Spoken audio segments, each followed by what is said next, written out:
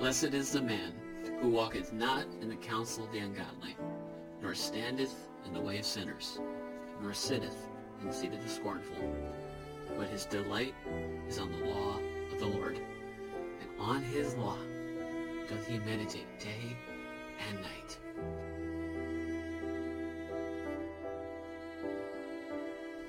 And he shall be like a tree planted by the rivers of water, that bringeth forth his fruit in his season.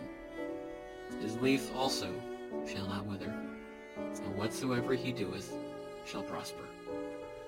Welcome to the Bread of the Word podcast, a podcast striving to feast on God's Word and let the Bible speak to us all.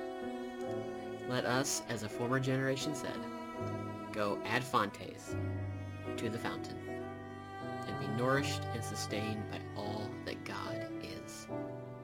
Let's dig in together.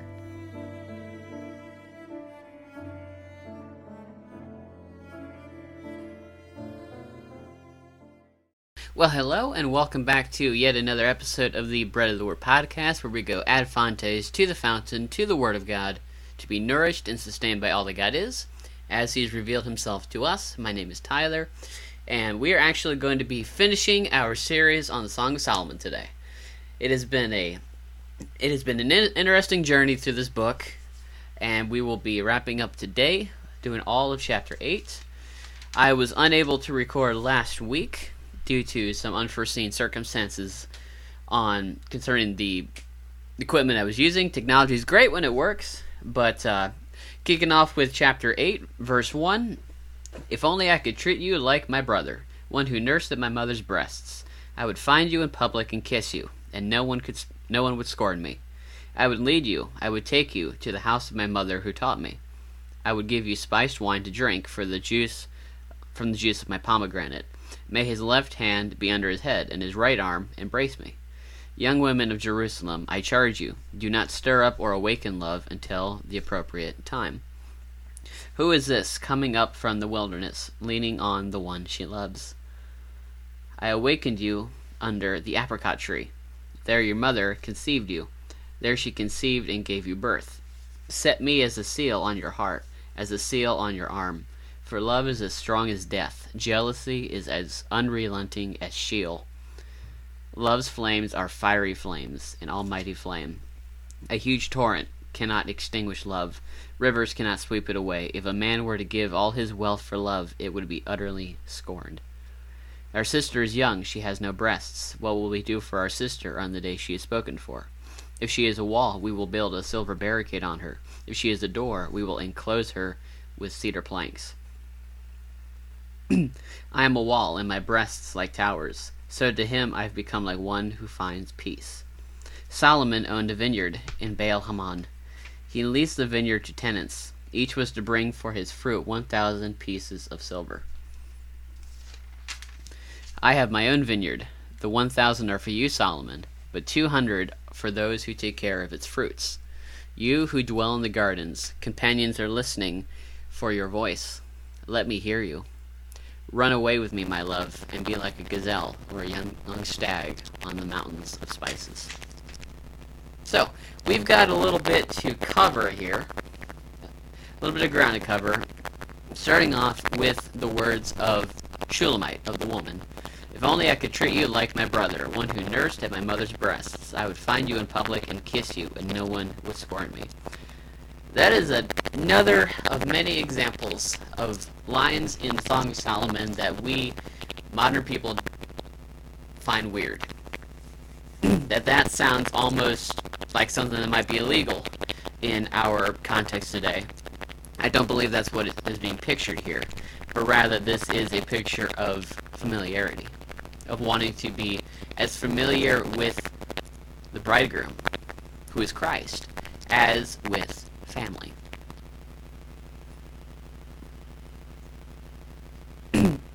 To be as familiar with Christ as though he were our brother. Verse 2, I would lead you, I would take you. That's very significant, because generally we read about the man leading the woman. Not just in Song of Solomon, but in general. we read in Ephesians 5 a couple weeks ago that the husband is the head of the household, and that wives submit to their husbands. And here we have the woman leading the man, which is a picture of the way Christ deals with us. That he goes with us in a way that only he does. Only he can. This is the kind of heart that Christ has for you, for me, that he goes with us. It says, I would lead you, I would take you to the house of my mother, who taught me. I would give you spice wine to drink from the juice of my pomegranate. Other translations, older translations, will put that as to the house of my mother, to the chamber where I was conceived, essentially. And again, that sounds weird. But if we look at that with the typology, we've talked about the layers and the way the events of the Old Testament point us back to the things of Christ. How they point ahead to what we see in the New Testament. So if we go to Genesis 24.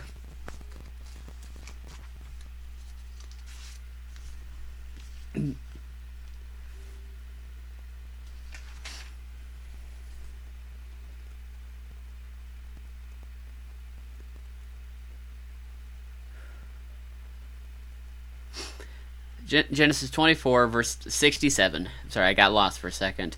And Isaac brought her, Rebekah, into the tent of his mother Sarah, and took Rebekah to be his wife.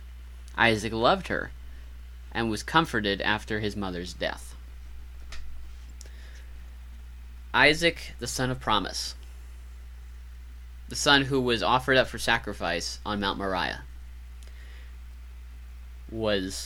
brought his wife into the tent where he was conceived, and knew her. Likewise, Christ, the perfect sacrifice, who is delivered up by his Father on Mount Calvary, meets us where we are.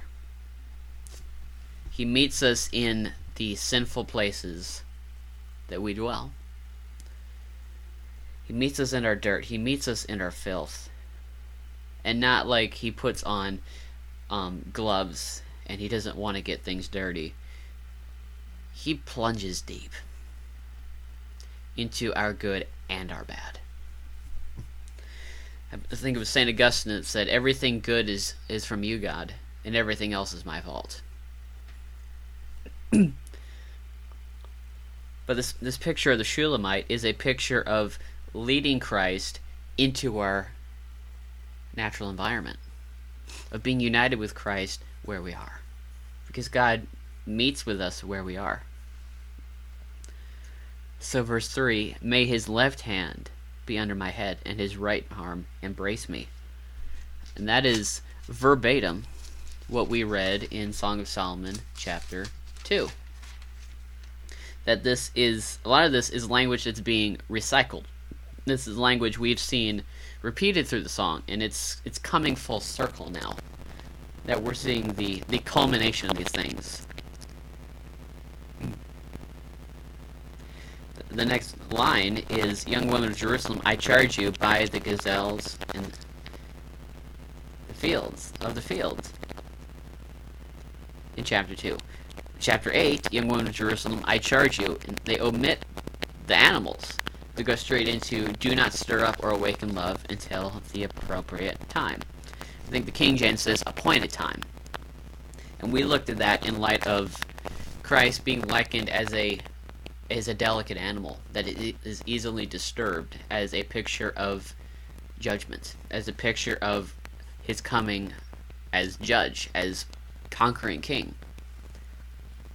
And not to stir up Christ, to provoke him, as it says in 1 Kings. 1 Kings uses that phrase a lot. You have provoked me to wrath. You have provoked me in your sin. Likewise, do not stir up love until the appropriate time, because we are looking at Christ bringing us near. And there is a time when he does so. There is an appropriate time when all of our failings, all of our bouts of disobedience, all of our attempts to be self-sufficient, to not submit to Christ, who is the head, at the end of the day, we will be brought near.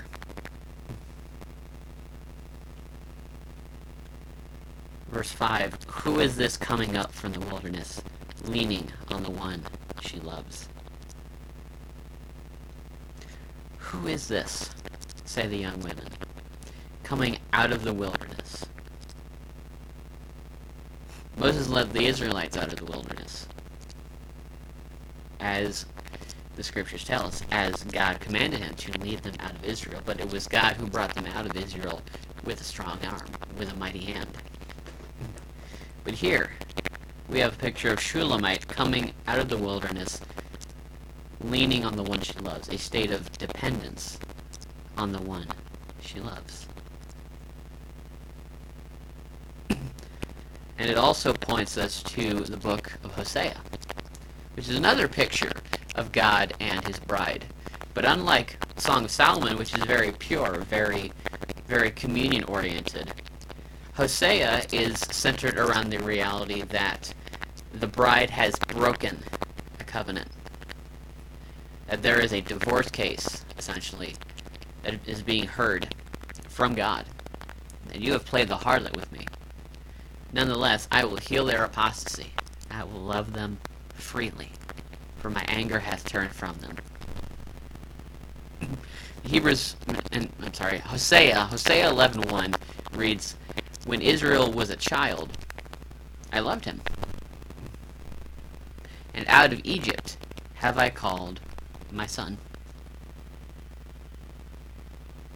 And on one level, that works as a picture of the church, that we are called out of Egypt, out of the wilderness, into the fold of God. But likewise, Christ was beckoned out of Egypt to Israel. Why? To accomplish the redemption of souls. It is on this Christ that we must lean. I awaked you under the apricot tree. There your mother conceived you. There she conceived and gave you birth. Again, we have this garden language. We keep seeing it time and time again with an apricot tree, with being together under a tree. Because the first marriage was forever changed negatively by a tree. But we are restored under a figurative tree. And that was purchased for us on a literal tree. On Calvary. Our redemption, our reunion with God was purchased at the cross. So what does the Shulamite say in light of this? Set me as a seal on your heart, as a seal on your arm. And when we say seal, we're not talking the animal, we're not talking anything modern. We're talking about like the wax seal on a scroll, as something that binds it shut, something that is significant, something that signifies the status of the holder. Top secret for admiral's eyes only.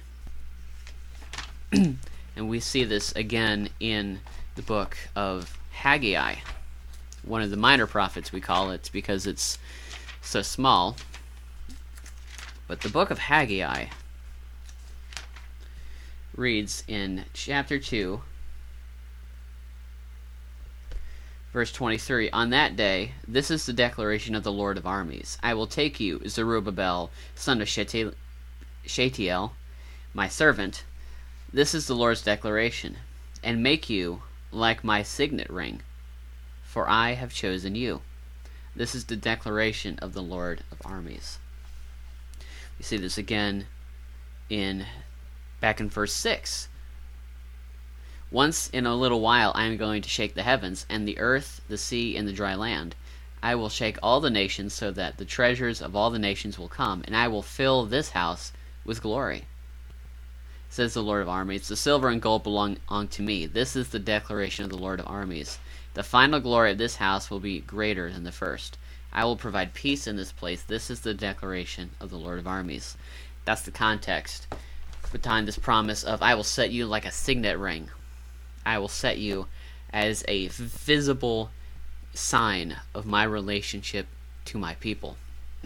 And of course, Zerubbabel is what we call a type or a stand-in for Christ. That Christ is the tangible testimony of what God has done when God became flesh and dwelt among us, and we beheld his glory. So likewise, the Shulamite desires to be set as a seal on his heart and on his arm, as something internal and external. Why? For love is as strong as death. Jealousy is as unrelenting as Sheol. Love's flames are fiery flames, an almighty flame. A huge torrent cannot extinguish love. Rivers cannot sweep it away. If a man were to give all his wealth for love, it would be utterly scorned. This is the love of God in Christ. That is as strong as death, that overcomes the grave. For our God, says Deuteronomy, is a consuming fire.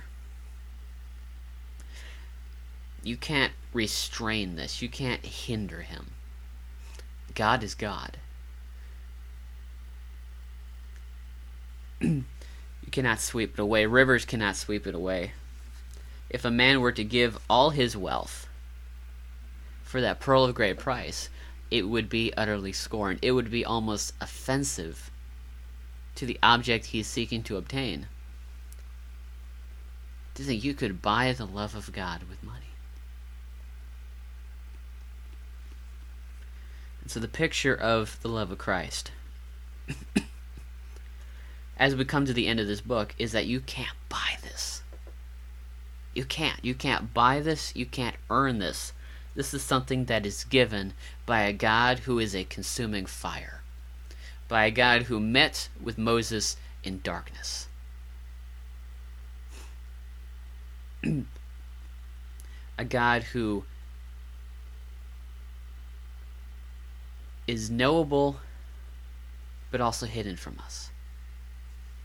A God who we're called to love and to fear. A God who is all those things simultaneously. And he doesn't cease to be any of that when he takes on human flesh, dwells among us, lives a perfect life that you and I could never live, and dies in the place of sinners intentionally.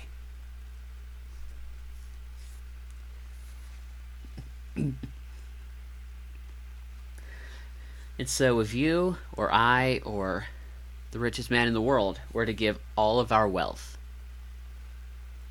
for this love, to give all the wealth of our house, as the Hebrew literally says, it would be utterly scorned. It would be an offense to what God has freely given, for it's the thing that we could buy it. Because it is so priceless. It is so incredibly valuable, you can't put a price on it. And now we change speakers here. Something we have not seen yet. And we go to other males, other masculine terms, but this is not Christ. This is the brothers from chapter 1. Our sister is young. She has no breasts. What will we do for our sister on the day she is spoken for? If she is a wall, we will build her. We will build a silver barricade on her. If she is a door, we will enclose her with cedar planks. So if we flip back to chapter 1, this is another piece that comes full circle. Do not stare at me because I am dark, for the sun has gazed at me. My mother's sons were angry with me. They made me take care of the vineyards. I have not taken care of my own vineyard. But here we have the brother's side of what Shulamite did not yet understand. If she is a wall, we will build a barricade on her. If she is a door, we will enclose her with cedar planks. We will reinforce her. We will provide protection. It says in Hosea chapter 2, in reference to the promiscuous Israel that leaves, that no matter how many times God is good to them, they leave. They go astray. And this is modeled for them by the prophet Hosea marrying a harlot. In verse 6 of chapter 2, this is what I will do. I will block her way with thorns. I will enclose her with a wall, so that she cannot find her paths. She will pursue her lovers, but not catch them. She will look for them, but not find them. Then she will think, I will go back to my former husband, for then it was better for me than now. She does not recognize that it is I who gave her the grain, the new wine, and the fresh oil. I lavished silver and gold on her, which they used for Baal.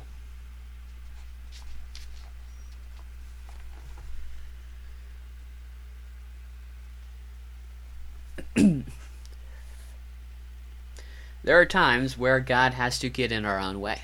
There are times where God makes things very difficult for us to rebel, when the thing that prevents us from rebelling against God is God.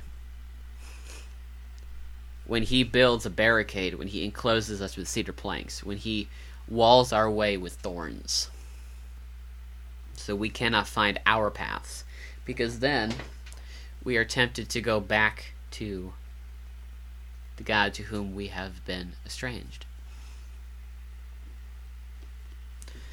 And I think that is what is being portrayed here through the brothers. And in verse 10, the woman seems to realize the purpose behind what she initially thought was mistreatment. I am a wall, and my breasts like towers. That's a picture of maturity. Physical maturity implying something spiritually, I would say. So, to him, I have become like one who finds peace. The towers, I think, imply stability that comes with physical maturity. To literal growth, there is stability, not just physically, but internally. As I have become like towers, so to him, the man, I have become like one who finds peace.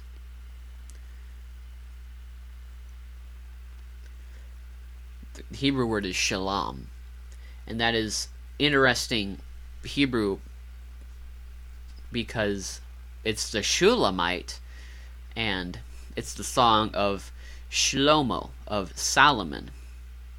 These are all very similar words. Solomon, Shulamite, Shalom. These all come to peace, different versions of peace. Solomon comes from the word shalom, scholars believe. He is a king of peace. And in that way, he typifies Christ, the perfect king of perfect peace. Shulamite is essentially the feminized version of the word where we get Solomon. And they both come from shalom. So it's all starting to come full circle here. Ultimately, the Old Testament is coming full circle in the Song of Solomon. We have become like one who finds peace as we are brought into the fold of God. Solomon, verse 11, owned a vineyard in Baal Hamon. He leased the vineyard to tenants. Each was to bring to his fruit 1,000 pieces of silver. Ecclesiastes 2, chapter 4. reads, I increased my achievements. I built houses and I planted vineyards for myself. I made gardens and parks for myself and planted every kind of fruit tree in them. I constructed reservoirs for myself for which to irrigate a grove of flourished trees. I acquired servants and had slaves who were born in the house. I owned livestock, large herds, and flocks, more than all who were before me in Jerusalem. I also amassed silver and gold for myself, and the treasure of kings and provinces. I gathered male and female singers for myself, and many concubines, the delights of men. So I became great and surpassed all who were before me in Jerusalem. My wisdom also remained with me, and all that my eyes desired, I did not deny them. I did not refuse myself any pleasure, for I took pleasure in all my struggles. This was my reward for all my struggles. When I considered all that I had accomplished, and what I had labored to achieve, I found everything to be hevel, to be vapor, and a pursuit of the wind. There was nothing to be gained under the sun.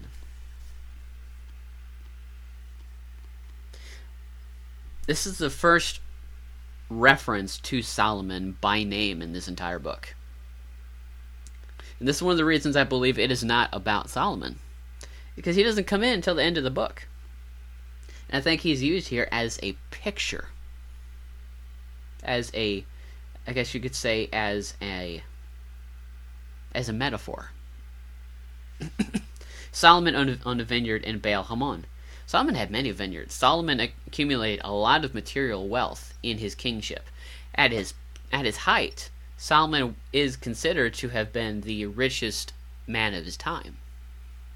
That as far as the riches of the East went in the 10th century BC, Solomon was the wealthiest man in the East.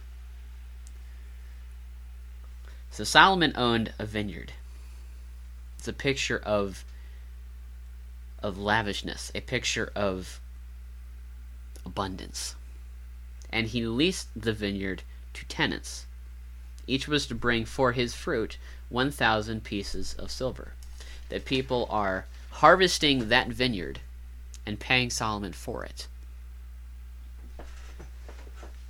That has gospel implications.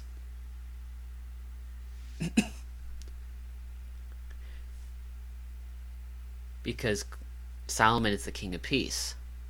The king of peace has leased his vineyards to tenants to work it and then render the profits unto him.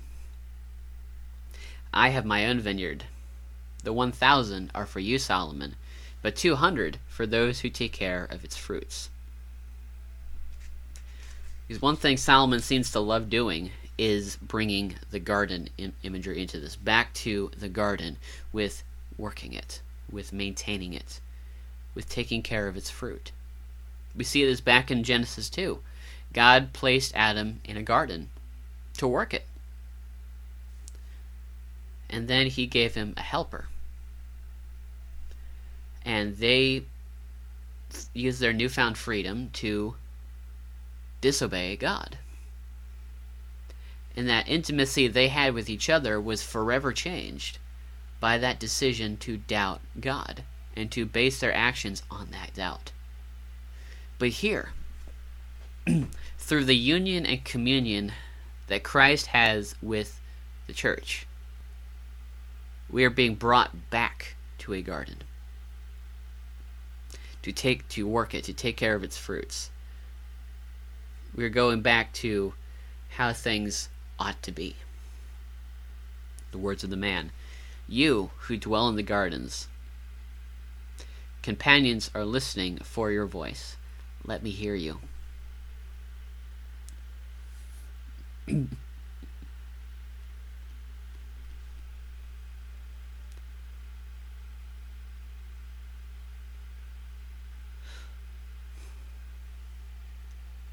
Referring to the bride who dwells in the gardens. We've talked about he dwells among the lilies, and she dwells among the lilies. This is his natural environment. You who dwell in my home.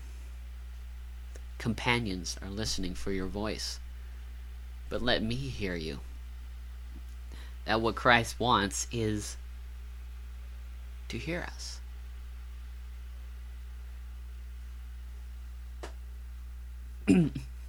to delight in our presence. Not because of our own virtue, but because Christ has made us his. And the final words in the Song of Solomon, verse 14. Run away with me, my love, and be like a gazelle or a young stag on the mountains of spices. Come away with me, my love, and be like a gazelle or a young stag. These are ceremonially clean animals. These are animals that were clean according to Levitical law. So run with me, my love, and be like a clean animal, like something pure, something good on the mountains of spices. It's noted earlier in the book as the mountains of frankincense and myrrh, which are spices that infer sacrifice, death. They are brought to Christ in Luke, in the book of Luke, when he is young. They are gifts for the child king. They brought gold, frankincense, and myrrh. And the frankincense and myrrh point both to his birth, but also to his death, because they were present, among other things, when they anointed his body for burial.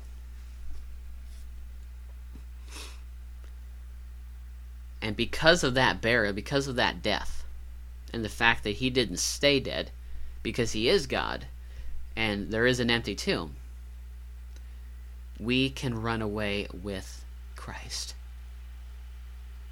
on the mountains of spices. We can have union and communion with the King of Peace. And the King of Peace has given us rest. The ultimate promise of the Promised Land in the time of Moses was that they would rest and they would worship God. But because of their own disobedience, they did not enter that rest. So much so that it says in Psalm 95, I believe it is, I swore that they shall not enter my rest. But Hebrews 4 tells us that we who believe in Christ enter that rest. That there is still a rest to be found, a rest to be attained. And we who believe do go there. Because that is the union and communion with Christ that we have in Christ. And so as we close the book of Solomon, my encouragement is to run away with Christ, to find rest in Christ. Psalm 62:1 says, I am at rest in God alone. He is my rock and my salvation. Run to Christ, find rest. Run to Christ and find peace.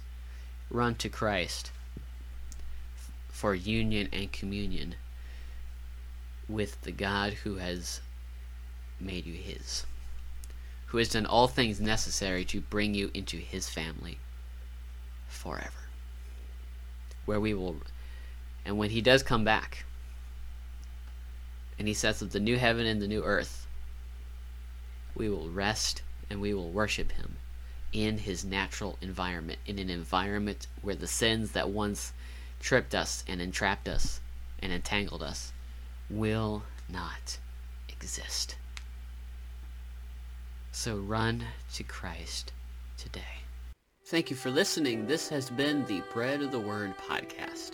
Bread of the Word is a podcast ministry striving to feed people the wonderful words of God, book by book, chapter by chapter, and verse by verse, striving to let the Word speak for itself. This ministry is also a member of the Truth and Love Network, a diverse fellowship of fellow podcasts of different theological backgrounds, united in the gospel of God. For more from the Bread of the Word podcast or the Truth and Love Network, check out the links below and follow us on social media. Until next time, God bless. Matthew 4:4.